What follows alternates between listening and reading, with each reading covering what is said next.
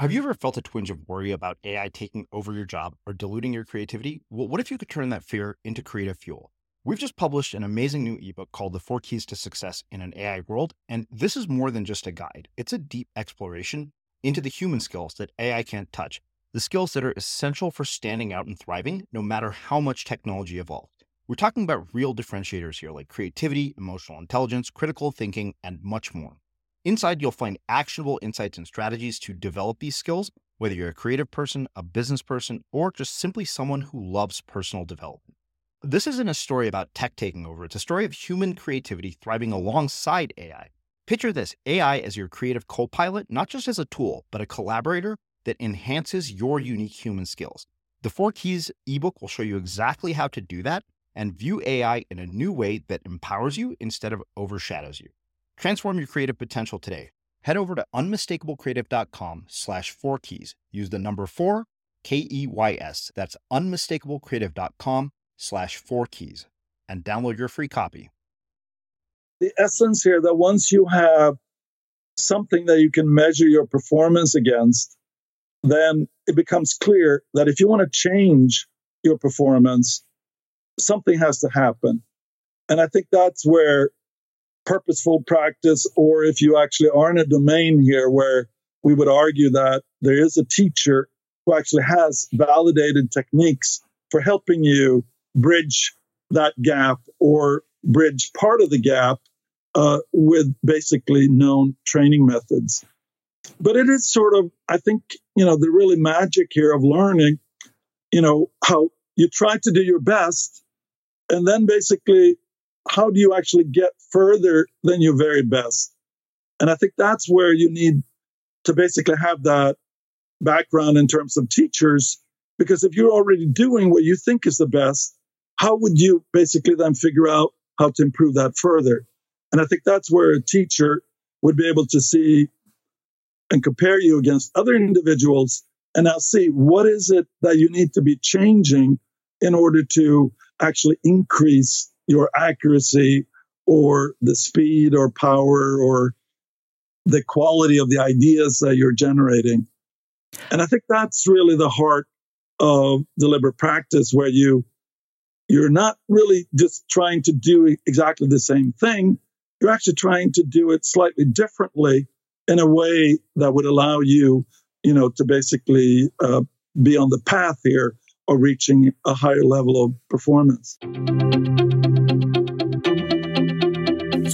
I'm Srini Rao, and this is the Unmistakable Creative Podcast, where you get a window into the stories and insights of the most innovative and creative minds who've started movements, built thriving businesses, written best-selling books, and created insanely interesting art. For more, check out our 500-episode archive at unmistakablecreative.com.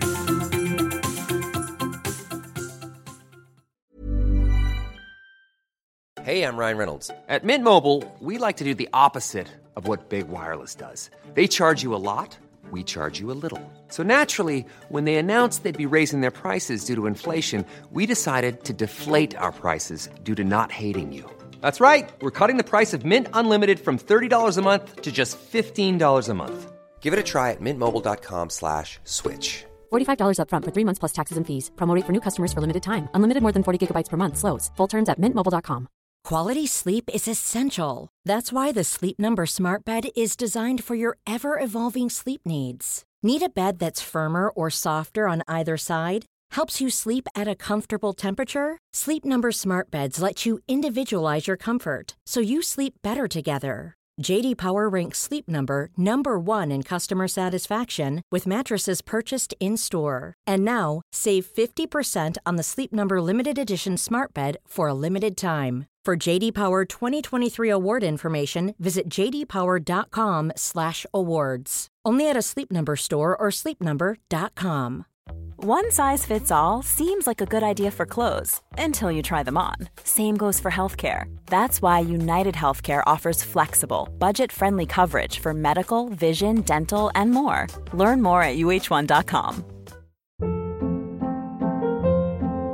Hold up. What was that? Boring. No flavor. That was as bad as those leftovers you ate all week. Keke Palmer here, and it's time to say hello to something fresh and guilt-free. Hello Fresh. Jazz up dinner with pecan-crusted chicken or garlic butter shrimp scampi. Now that's music to my mouth. Hello Fresh. Let's get this dinner party started. Discover all the delicious possibilities at hellofresh.com. Hey, Dave. Yeah, Randy. Since we founded Bombas, we've always said our socks, underwear, and T-shirts are super soft. Any new ideas? Maybe sublimely soft. Or disgustingly cozy. Wait, what? I got it. Bombas. Absurdly comfortable essentials for yourself and for those facing homelessness. Because one purchased equals one donated. Wow, did we just write an ad? Yes. Bombas. Big comfort for everyone. Go to bombas.com/ACAST and use code ACAST for 20% off your first purchase. As creators, we're always on the move. Whether it's a live podcast event, a pop-up shop, or a workshop, we're constantly interacting with community, and that's where Tap to Pay on iPhone and Stripe comes in. Imagine this. You're at a live event, a listener loves your merch, or a participant wants to sign up for your course on the spot. With Tap to Pay on iPhone and Stripe, you can accept their payments right there and then, right from your iPhone, so there's no extra hardware or no delays. Total game changer. It's not just for creators. Any business owner can do this. It's about making transactions smoother and much more personal, growing your business in your way. We've been using Stripe for our products and courses for a long time, and now with Tap to Pay on iPhone, you can take your business to the next level too. So visit stripe.com/tapiphone to learn more. Remember, folks, with Tap to Pay on iPhone and Stripe, your business is always at your fingertips. Anders, welcome to the Unmistakable Creative. Thanks so much for taking the time to join us. My pleasure. I'm really looking forward to talking to you again. Yeah, likewise. So we are bringing you back for a second time because I have a new book out called An Audience of One, Reclaiming Creativity for Its Own Sake, in which I dedicated an entire section of it to deliberate practice because I thought the ideas were so important. And I thought who better to talk to about this than you, given that you literally wrote the book on the subject. But before we get into all of that, I want to ask, where did you grow up and what impact did where you grew up end up having on the direction that you've gone with your life and your career? Well, I guess you don't really have an experimental control. I grew up in Sweden, in Stockholm, which is the capital of Sweden, and pretty much spent my adult sort of life until I got my PhD in Sweden. I was a foreign exchange student in the United States, which I think, allowed me to kind of get to a point where I really felt comfortable with English and the American culture. So after I graduated, I got an opportunity to do a postdoc in the United States. So I moved there with my family, and then basically I ended up staying. I got a job and I've had a couple of jobs. One as a assistant professor all the way to full professor at University of Colorado in Boulder, and now most recently I've been a professor here at Florida State University. Mm-hmm. What is the education like in Sweden, and what impact did the culture itself have on your life and kind of the path that you've chosen, do you think? Well, I guess it's unfortunately a relatively long time ago.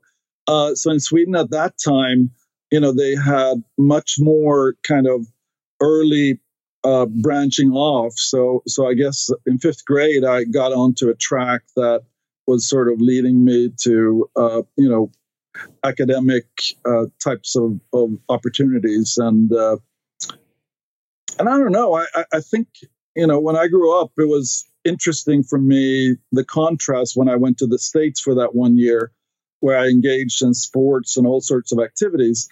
In Sweden at that time, it was fairly a strict emphasis on the sort of the intellectual and I guess one of the things I loved to do was to watch films and I guess I had a group of friends and we tried to sort of catch all the highly rated films. But I think, more generally, I think I was always interested in my own thinking and how I could improve it. And I think, my dissertation was really focused in on trying to get information about what people are thinking about when they're confronting problems. And so that was kind of like the starting point for my career when I actually studied now, what are the consequences if you really engage with the right kind of training? What are the changes that you can really accomplish? I remember something that really struck me from our last conversation when I went back and listened to it. And you told me this story about when you wanted to learn history, you actually chose, rather than memorizing, to go and read history books. And as a result, you're able to answer questions on tests without necessarily memorizing or doing, the work that was assigned. Why does that happen? Like, what occurs in the brain that allows that to happen? And why do you think that this is not the way that we are taught right now? Well, I personally found it kind of repulsive to memorize because it just didn't seem to me that it actually allowed me to develop in an important or in some kind of perceivable way. So kind of that idea here of actually trying to understand the meaning. And I guess I was even interested in, when I was learning mathematics, why are things the way they are? And it seemed to me that the best explanation was to kind of go to history and see how things kind of developed and evolved, and then, got crystallized into mathematics and some of the other academic disciplines. So that kind of idea here that if you really want to keep information and in some ways allow you to learn something that can add to what you currently know, you really do need that meaningful approach, because if you're memorizing, then basically you're going to use the same methods to memorize new information. So it's almost like you have this blackboard where you're writing a lot of stuff on, and then with a new test, you're basically just erasing what you had and putting in some new stuff. And that just seemed to me to be at least a waste of time, and also didn't really give me that confidence that I understood, so I could have conversations with people about things. And I think that test of that you really, understood or reflected on what it is that you're trying now to, index in your memory so you can retrieve it if it ever becomes relevant, that I guess was something that was really important to me. Mm-hmm. What's happening neurologically in the brain when this process is occurring, when you take this approach to learning as opposed to memorizing? Well, I think if you're just memorizing, so you're just kind of rehearsing in the most rote manner, that basically will activate very different parts of your brain system than if you're in some ways encoding the information semantically. So you're actually looking for what is it they already know that's going to be relevant to this new piece of information. And I think in particular, comparing that new information with the information that you used to have that you had already stored, and then reconciling that in a way that allows you now to kind of add new information without, basically ruining any sort of previously correctly encoded information. Mm-hmm. So let's say we took something like reading a book, for example, or even listening to this podcast. How would you take that same approach that you've just described and apply it to something like reading a book? Well, I personally think that you have to have a goal with reading a book. Or maybe sometimes you can read a book several times with different goals. But I think, if you're reading like most of my reading, it's relevant to my research. So I typically have a reason why I would read an article. So I basically then read it, and in particular looking for things that might potentially be inconsistent with what I believe or what I know, because that, I guess, is what I, as I'm now accumulated a lot of knowledge, that's probably more interesting than the information that is already consistent with what I know. Mm-hmm. But basically trying to understand that at the level where I can now, ask questions about it, to what extent is this really inconsistent, or is it the author's opinion that it is inconsistent? But once you start looking more carefully at what it is that the researchers did, you find that it really isn't inconsistent. there is an alternative explanation here for why they got results that they thought were different when in fact they were actually doing a different study than the one that I guess I would have done under this similar circumstances. Mm-hmm.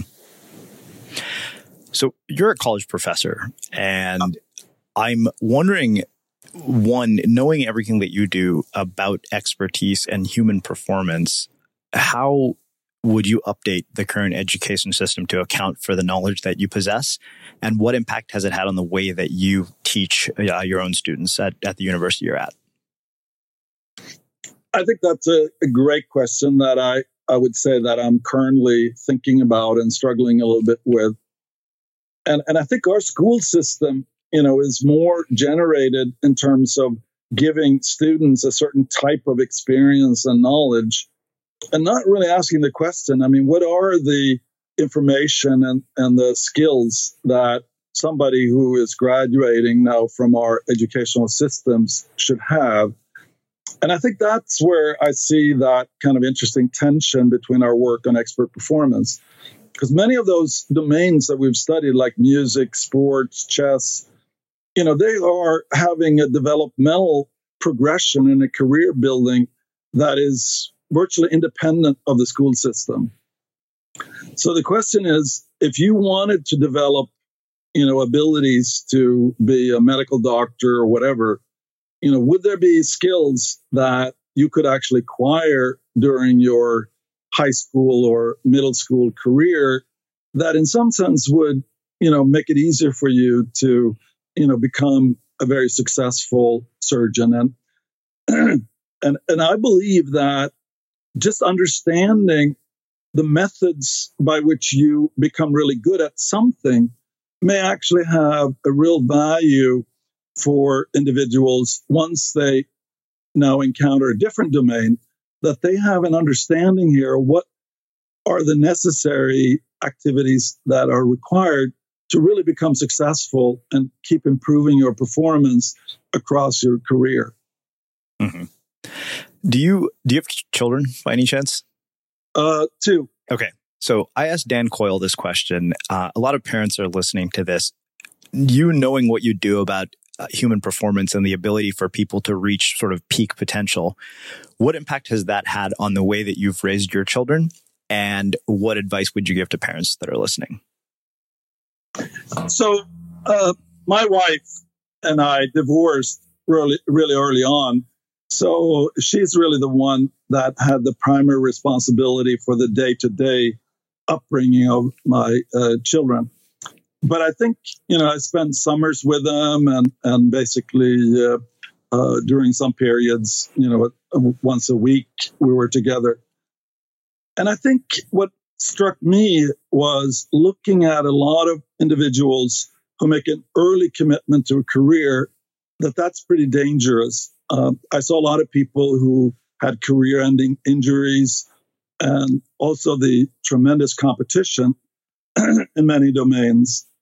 So to me, it was more important, to communicate that kind of setting some goals in some activity and then try to improve and learn how you could actually change by working with the teacher, or in some cases, I would even be able to help them.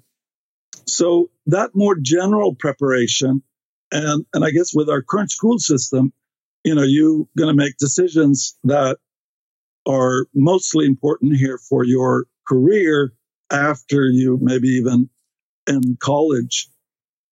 So basically that idea that you're actually preparing somebody for the opportunities of developing skills, but leaving it open as to what particular professional direction that you would go in for as long as basically the, is required for you to basically get started on your career.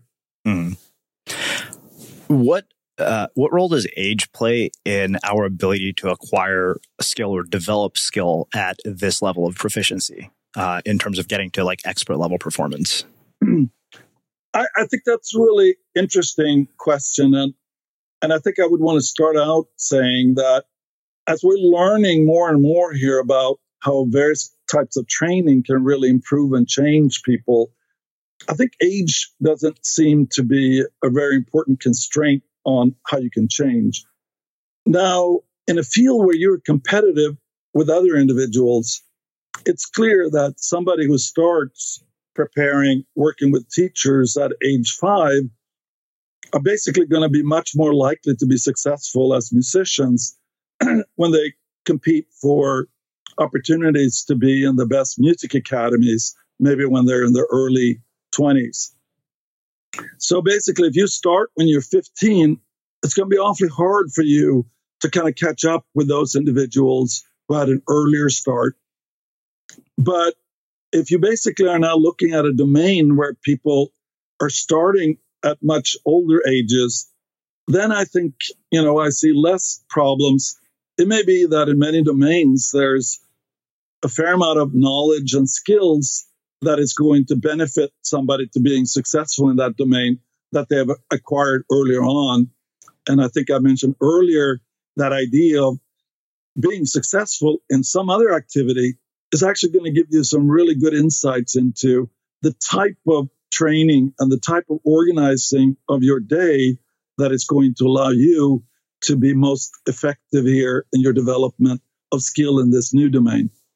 It's interesting you say that because one of the things I talked about in this new book was the fact that my 9th grade band director gets far less credit than he deserves for the habits that I've developed as a writer, because almost everything I learned about practice and habit and how it could improve performance was learned in 9th grade almost 30 years ago.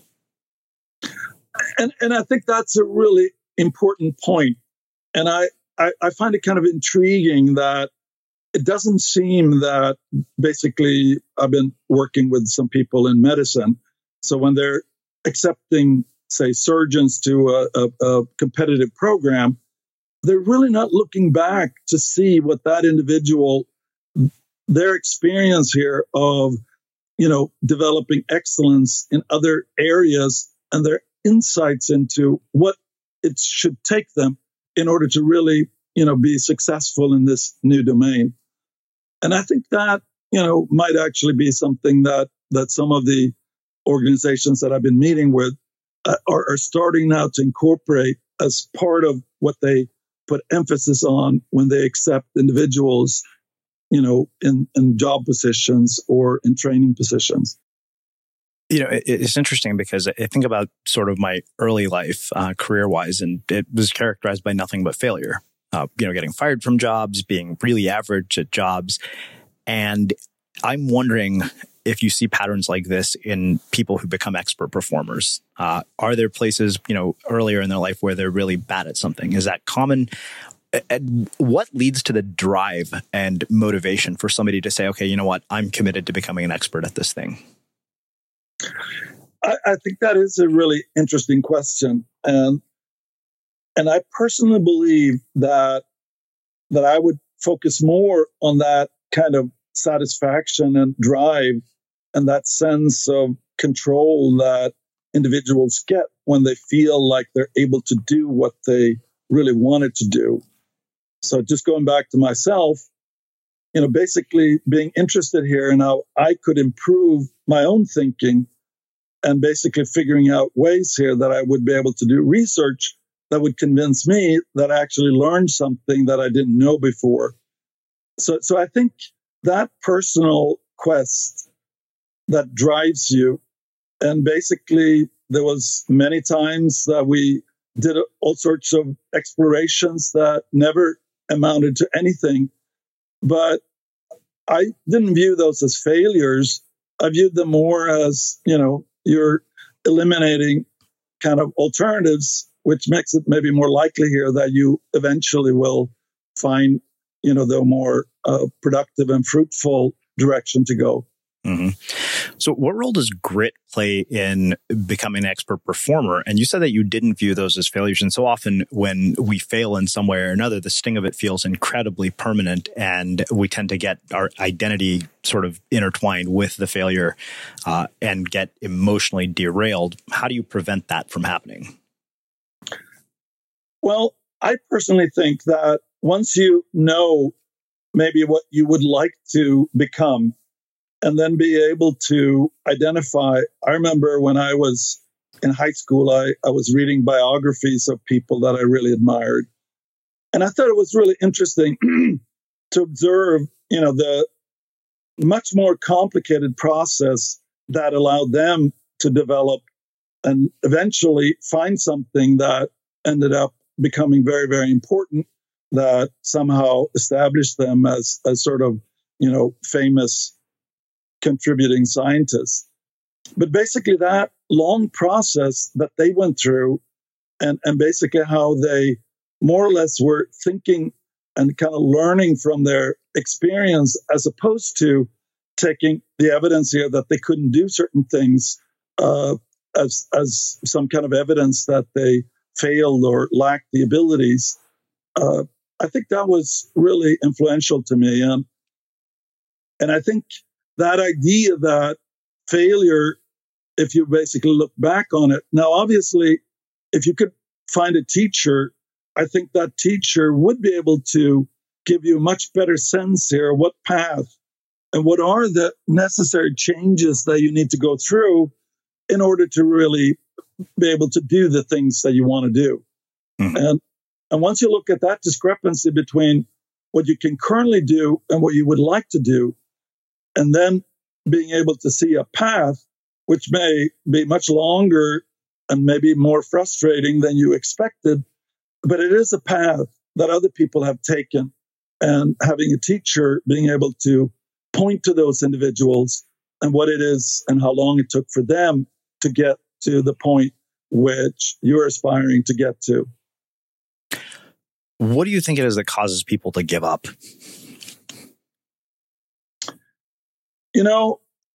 I don't know that I've talked to that many people giving up. I was struck by when I was talking to some downhill skiers, and I was kind of interested in this question, whether a very successful athlete gets to a plateau where they're convinced that they can't get any better. And when I was talking to these downhill skiers, I realized that they kind of ended their active kind of competitive careers, not because they didn't think they could get better. It was more that their belief was that there were people that were sufficiently much better than they were, that they didn't really see a chance for them to basically be able to catch up with those individuals and basically now become successful. And I think that's kind of an interesting problem, because if you're looking at what you can change, which is something that you actually have more control over, than if you're going to basically be able to, reach a performance that's better than other people who are also, engaged in training and may sometimes have better circumstances, better financial resources, and, whatever other things that may actually be a disadvantage for you. So I think figuring out, what is a domain where you actually have some reasonable chances here of doing what you want to do that isn't so competitive that you're always going to have to worry about that there's some people who may be even better than you are, and there's no way for you to now find a slightly different path that would allow you to succeed in spite of or independent of their success. Ryan Reynolds here from Mint Mobile. With the price of just about everything going up during inflation, we thought we'd bring our prices down. So to help us, we brought in a reverse auctioneer, which is apparently a thing. Mint Mobile Unlimited Premium Wireless. How to get 30, 30, bit to get 30, bit to get 20, 20, 20, bit to get 20, 20, bit to get 15, 15, 15, 15, just $15 a month? Sold! Give it a try at mintmobile.com/switch. $45 up front for 3 months plus taxes and fees. Promo rate for new customers for limited time. Unlimited more than 40 gigabytes per month. Slows full terms at mintmobile.com. There's never been a faster or easier way to start your weight loss journey than with PlushCare. PlushCare accepts most insurance plans and gives you online access to board-certified physicians who can prescribe FDA-approved weight loss medications like Wegovy and Zepbound for those who qualify. Take charge of your health and speak with a board-certified physician about a weight loss plan that's right for you. Get started today at plushcare.com/weight-loss. That's plushcare.com/weight loss. plushcare.com/weight loss. Hold up. What was that? Boring. No flavor. That was as bad as those leftovers you ate all week. Keke Palmer here, and it's time to say hello to something fresh and guilt-free. Hello Fresh. Jazz up dinner with pecan-crusted chicken or garlic butter shrimp scampi. Now that's music to my mouth. Hello Fresh. Let's get this dinner party started. Discover all the delicious possibilities at hellofresh.com. A lot can happen in 3 years, like a chatbot may be your new best friend. But what won't change? Needing health insurance. United Healthcare Tri-Term Medical Plans, underwritten by Golden Rule Insurance Company, offer flexible, budget-friendly coverage that lasts nearly 3 years in some states. Learn more at uh1.com. Hey, it's Ryan Reynolds, and I'm here with Keith, co-star of my upcoming film, If, only in theaters May 17th. Do you want to tell people the big news? All right, I'll do it. Sign up now and you'll get unlimited for $15 a month and 6 months of Paramount Plus Essential Plan on us. MintMobile.com/switch. Upfront payment of $45 equivalent to $15 per month. Unlimited over 40 gigabytes per month. Face lower speeds. Videos at 480p. Active Mint customers by 531.24 get 6 months of Paramount Plus Essential Plan. Auto renews after 6 months. Offer ends May 31st, 2024. Separate Paramount Plus registration required. Terms and conditions apply if rated PG. As creators, we're always on the move. Whether it's a live podcast event, a pop-up shop, or a workshop, we're constantly interacting with community, and that's where Tap to Pay on iPhone and Stripe comes in. Imagine this. You're at a live event, a listener loves your merch, or a participant wants to sign up for your course on the spot. With Tap to Pay on iPhone and Stripe, you can accept their payments right there and then, right from your iPhone, so there's no extra hardware or no delays. Total game changer. It's not just for creators. Any business owner can do this. It's about making transactions smoother and much more personal, growing your business in your way. We've been using Stripe for our products and courses for a long time, and now with Tap to Pay on iPhone, you can take your business to the next level too. So visit stripe.com/tapiphone to learn more. Remember, folks, with Tap to Pay on iPhone and Stripe, your business is always at your fingertips. Yeah, it's interesting because earlier we were talking about constraints, and I couldn't help but think about athletics of all places. You know, I played basketball on my 7th grade basketball team, and I kind of knew I was like, I'm never going to be a professional basketball player. I'm constrained by the design of my physical body to never reach NBA level performance. But I also wonder if I could have gotten really good as a high school basketball player by understanding what I do about performance now. Well, you know, and I think figuring out that basically ability, especially when you're in adolescence, you know, how you could get better. I think that, and getting that pleasure of getting the sense here that you can actually change your ability here to achieve on the court by basically engaging now in the right kind of training. And I guess in our book, we put a lot of emphasis here on finding that mentor or coach who in some ways would be able to kind of help you identify now what are the next steps that would be allow you to get the most benefit here for your training. Because I think one of the things that I see people do is going on it alone and having not really capitalizing on the knowledge that some individuals have already accumulated here about, for example, I've been talking to NBA shooting coaches, and it turns out that it's relatively rare for basketball players to really work with a shooting coach to kind of establish that fundamental skill. I think it's more recognized that if you want to be a musician, it's really key that you acquire the right fundamentals. Or if you're a ballet dancer, if you acquire ballet skill and still have some imperfections in what you're doing, that may actually be disastrous to you when you get to a higher competitive level, where you actually have to relearn a lot of the fundamentals to be able now to be on the right track that would allow you to kind of keep reaching the highest levels. Mm-hmm. One of the things I'm wondering about is what role does the Pygmalion effect play in the performance that somebody gets when they're working with a coach? So to give you an example, let's say the coach has a strong belief in your capability to do something. I had a 7th grade band director who for some reason decided to tell me that I would make all-state band someday, the day I picked up the instrument.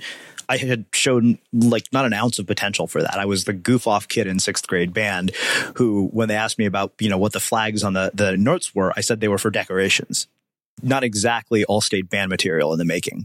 So I wonder, what is the role of the belief that the teacher has in the student when it comes to achievement? Well, I think that is really important. And especially the younger the student, it's almost like the student has a very difficult time assessing here what they can and can't do. But I also think that interaction that you have with a coach or somebody who believes in you is very motivating, not just for the student, but also for the teacher. So basically finding opportunities like that. And that's one reason why I think or recommend to parents to find something that they are interested in investing time in and actually making now that as a possible activity where they would be spending time with one or several of their children, engaging in that activity and basically often improve together to kind of give that sense here that, you're actually designing a social activity where the challenge is sort of allowing you now to, give your praise and sort of good feedback to the student when they're actually improving. And that sets now the stage here, giving them a sense here what they need to do in order to improve. And if you believe that a lot of individuals, if they have the right kind of motivation and are not willing to do what it takes, then I think it's an interesting question. I think many, many students would be able to achieve at a very, very high level if they had that kind of motivational and instructional support that I think you had. Mm-hmm. So let's do this. Let's shift gears a little bit and let's actually get into the how-to of deliberate practice. And part of the reason I wanted to bring you back for a second interview is I wanted to make a case for deliberate practice, even when it comes to our creative work, even if that creative work is not necessarily intended to reach an audience of millions of people. What is the value of getting good at something just for the sake of getting good at it? And then let's talk about specifically the how-to. Well, I think, with most skills, there's a starting point where you actually start out where you're very limited. But I think that if you look at music and the Suzuki method, where, you're actually having the parent and the child interacting and producing kind of musical experiences. But when you get to a point now where the child or adolescent is now able to kind of think about what they're trying to achieve. So you have a child maybe who can be humming a melody or, basically having a sense here of a musical experience that they can generate in their head. And now basically that is going to allow them then to be able to work with practice so they can actually externally generate what's in their head. And I think that is sort of a general finding that I see across all the different domains. When you get to that point where you have an idea and then you actually are using the skills that you have to make that external. So if it's an image, if you are a visual artist, or if it's a story for a writer, that you basically have something that you want to communicate. And now, in order to successfully do that, skills are going to be critical. And you can also evaluate now yourself by rereading your story to see, to what extent could this be improved? And to what extent would it actually get closer to that experience that you really wanted to give the people who may or may not be reading your story? Mm-hmm. So let's talk about this idea of the 10,000 hour rule, because I think the thing that I really got from your book and your work was that mindless repetition does not constitute deliberate practice. And I think one of the things that got, in people's head from the 10,000 hour rule was, if I just do this thing for 10,000 hours, I'll get great at it. And I remember Jeff Colvin, who had written the book Talent is Overrated, said, what I do at the driving range every day is a pathetic example of deliberate practice. And that if he did that every day, there's no way he would have a chance against Tiger Woods on a golf course. Right. And I think that the essence here, that once you have something that you can measure your performance against, then it becomes clear that if you want to change your performance, something has to happen. And I think that's where purposeful practice, or if you actually are in a domain here where we would argue that there is a teacher who actually has validated techniques for helping you bridge that gap or bridge part of the gap with basically known training methods. But it is sort of, I think, the really magic here of learning, how you try to do your best, and then basically, how do you actually get further than your very best? And I think that's where you need to basically have that background in terms of teachers, because if you're already doing what you think is the best, how would you basically then figure out how to improve that further? And I think that's where a teacher would be able to see and compare you against other individuals and now see what is it that you need to be changing in order to actually increase your accuracy or the speed or power or the quality of the ideas that you're generating. And I think that's really the heart of deliberate practice, where you're not really just trying to do exactly the same thing. You're actually trying to do it slightly differently in a way that would allow you, to basically be on the path here of reaching a higher level of performance. It's interesting because we've been talking about this in the context, I think, of technical proficiency around particular skills, whether those be athletic or artistic skills. How does this get applied in the context of a working environment where an employee is working for a manager? Because in my experience, just because somebody is a manager, it doesn't make them an adequate coach. No, and I think that's why we have suggested that ideally you should actually have learning environments where you have basically individuals who are performing according to everyone's standard at a higher level. And then basically you would try to basically see what is it that they are doing as a means now to help other individuals find a path towards basically reaching at least a higher level of performance. And there are sort of interesting ways. The one that we talk about a lot because it's been so researched is in chess, where, if you're playing a chess game, you're obviously each time trying to do your best move. So how would you basically be able to know how you could have done a better chess game? Well, what people have done in the past is actually record chess games between world champions and other really good chess players. And then once you have the sequence of moves that they took, you can actually now simulate playing against these world champions. But now you're actually trying to figure out what you would do if you were the opponent. And then once you figure out what you would do, you can now compare that against what the world champion did for that exact same position. And if there's a mismatch, that's an opportunity now for you to actually think through and try to figure out, why did the world champion do it this way, whereas you were trying to do it this other way, and thereby having that chance to kind of improve. So one of the things that really struck me, particularly in Jeff Colvin's book, was the story that he opened the book with, which is about two guys sitting around at Procter & Gamble, fresh out of college, one out of Harvard and the other out of Dartmouth, basically not appearing to have any long-term potential for success, basically, playing waste paper basketball. And those two guys turned out to be Steve Ballmer and Jeffrey Immelt.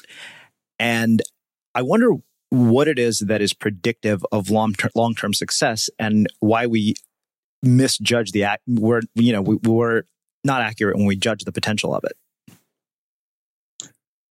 Well, part of the problem, I guess, is that if you have this developmental process, and I think a lot of the research that's been trying to predict success are trying to find these basic abilities that, they think will actually make a difference once you reach higher levels. And that is, I guess, one of the things that I wrote about recently, that once you start looking at chess, music, and all sorts of domains, what you find is that IQ and cognitive ability are quite predictive of how well you are doing as a beginner. So if you're actually evaluating the quality of chess moves or your ability to play music or do music tasks, IQ actually is predictive of that performance. But what's interesting is that when you acquire more skill, that those correlations disappear. So it is as if you're actually building something quite new that, as you're building it, will now start mediating your ability here to perform at a superior level. So that would sort of speak against the possibility here of actually predicting, your future performance. If we exclude things like maybe your past history of becoming very good at other things, that, might suggest here that you have a sense here of what is it that you need to do here in order to improve your performance in the domain that you have selected here for becoming successful at. It's interesting. Part of what prompted this question is as I was writing a new piece this morning about the various lessons I'd learned from about 100 people that I had interviewed. And one of them was from Todd Herman, who said, your performance is what's measured, not your potential. On the field of play, people care about your performance. And it took me back to this documentary I watched called The Year of the Quarterback. And it's about the year that Tom Brady got drafted. And there were 5 other quarterbacks that went before Tom Brady in the NFL draft. He was a 6th round draft pick. I think he was 199.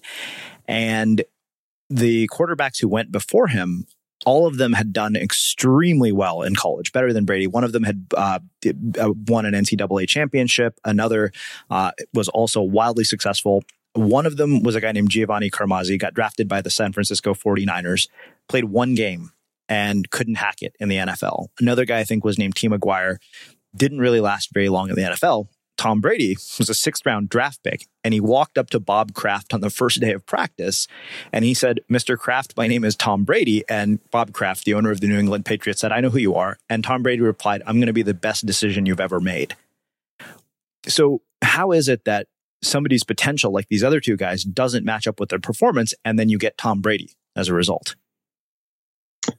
Well, I guess if I, as a scientist, had the chance to, study Tom Brady, especially at that beginning moment, I think that would be really interesting to see. Now, obviously, he had a lot of self-confidence. And the question, I guess, would be, what is it that, and I don't know enough about Tom Brady's early history, right? What kinds of experience that he had.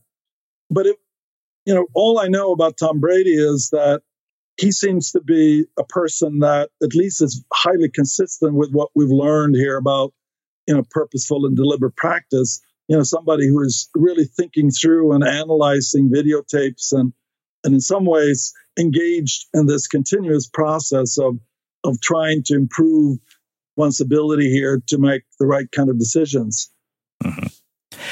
And I think that it's a kind of an interesting, sort of related parallel when it comes to music prodigies.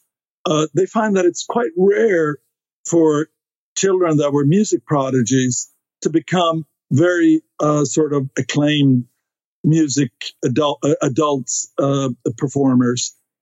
And one reason is that the way that the prodigies often got their early performance was by being highly instructed by the parents. And the parents did not seem to actually give these individuals that degree of freedom where they can actually develop now their ability of monitoring themselves and being able now, once they reach adulthood, to kind of keep improving. And I think that is sort of an interesting question that I guess if we could interview these other quarterbacks to get a better sense here of what is their background and to what extent where they actually had acquired the fundamentals so they would be able to, kind of perform. Mm-hmm. Now, sometimes it's a curse if you're a high performer and then people expect you to keep performing immediately. I don't remember about Tom Brady about, what his initial experience was, but sometimes if you come in and the expectations are adjusted, you're going to have an easier time making that transitional period that allows you then to get to a point where you're performing sufficiently well, but you're still improving, and thereby being able to establish your, NFL career.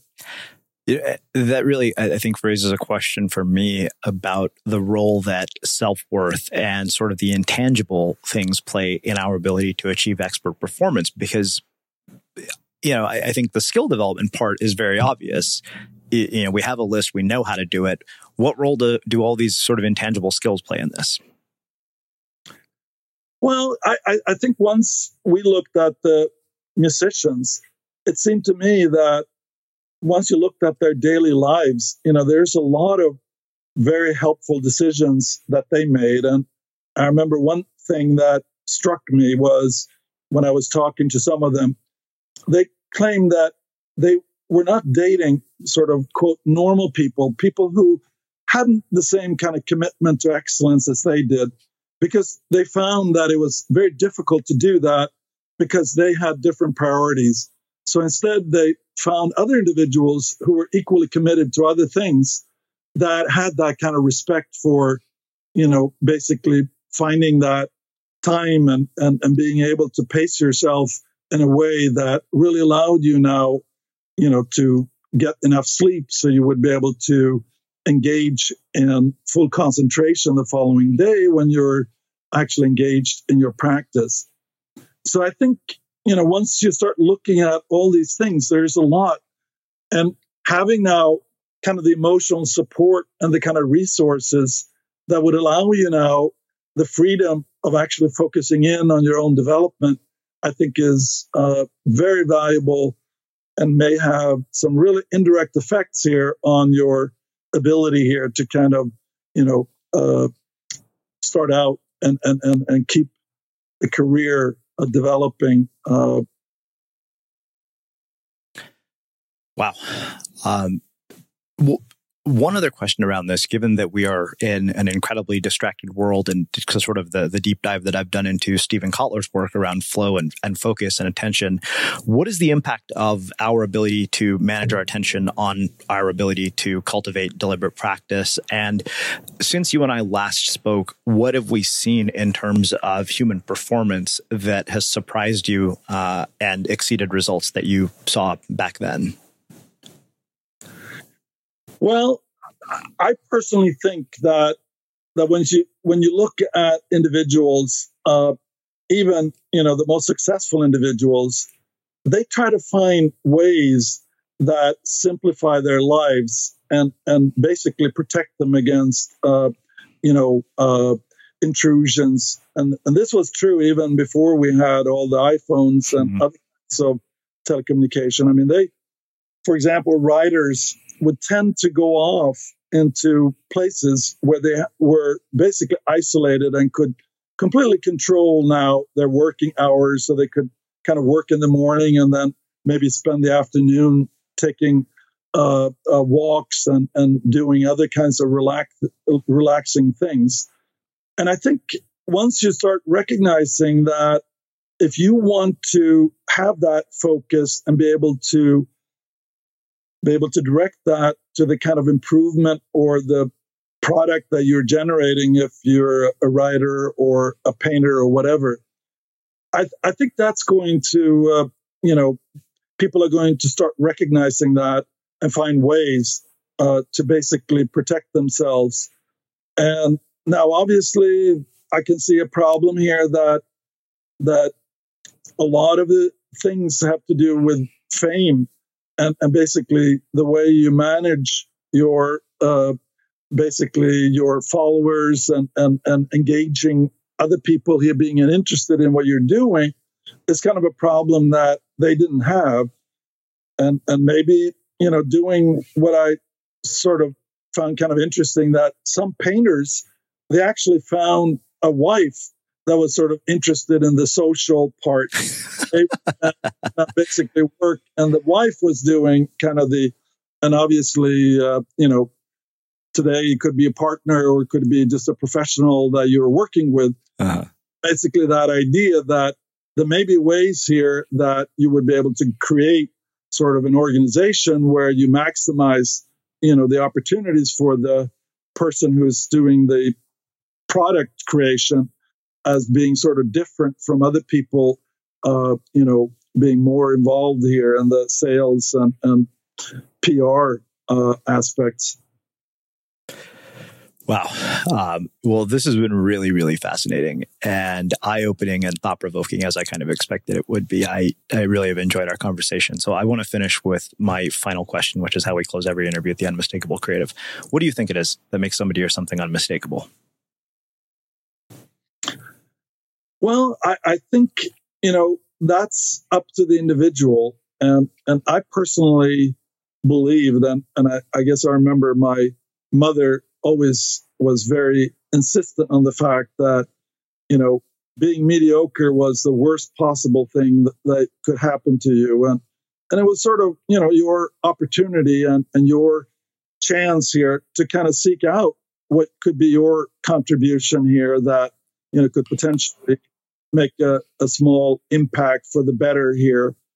And I guess that kind of quest is something that I think I've been pursuing. And I do find that people that I meet that I find particularly interesting and successful, they also seem to have that sense here of, more or less the search for making a contribution that goes outside of your own needs and that hopefully would, allow other people to lead more happy and productive lives. Well, I think that makes a really fitting and beautiful end to our conversation. Where can people find out more about you and your work? Well, basically, I don't have a website. I guess I find that actually answering emails is keeping me very busy. So I have been reluctant here to try to expose myself to more. And I don't have any social director here that can do the answering of emails and stuff like that. I don't know. I think, I have my university email address and that's probably if people have some ideas. And I guess I'm particularly interested in helping people who are interested in doing some projects that would incorporate and test some of these ideas that we've been exploring, with the hope here that may actually allow now to kind of get the real value here of some of the ideas that we've sort of extracted here by studying experts for these 3 decades. Awesome. And for everybody listening, we will wrap the show with that. Thank you for listening to this episode of the Unmistakable Creative Podcast. While you were listening, were there any moments you found fascinating, inspiring, instructive, maybe even heartwarming? Can you think of anyone, a friend or a family member who would appreciate this moment? If so, take a second and share today's episode with that one person, because good ideas and messages are meant to be shared.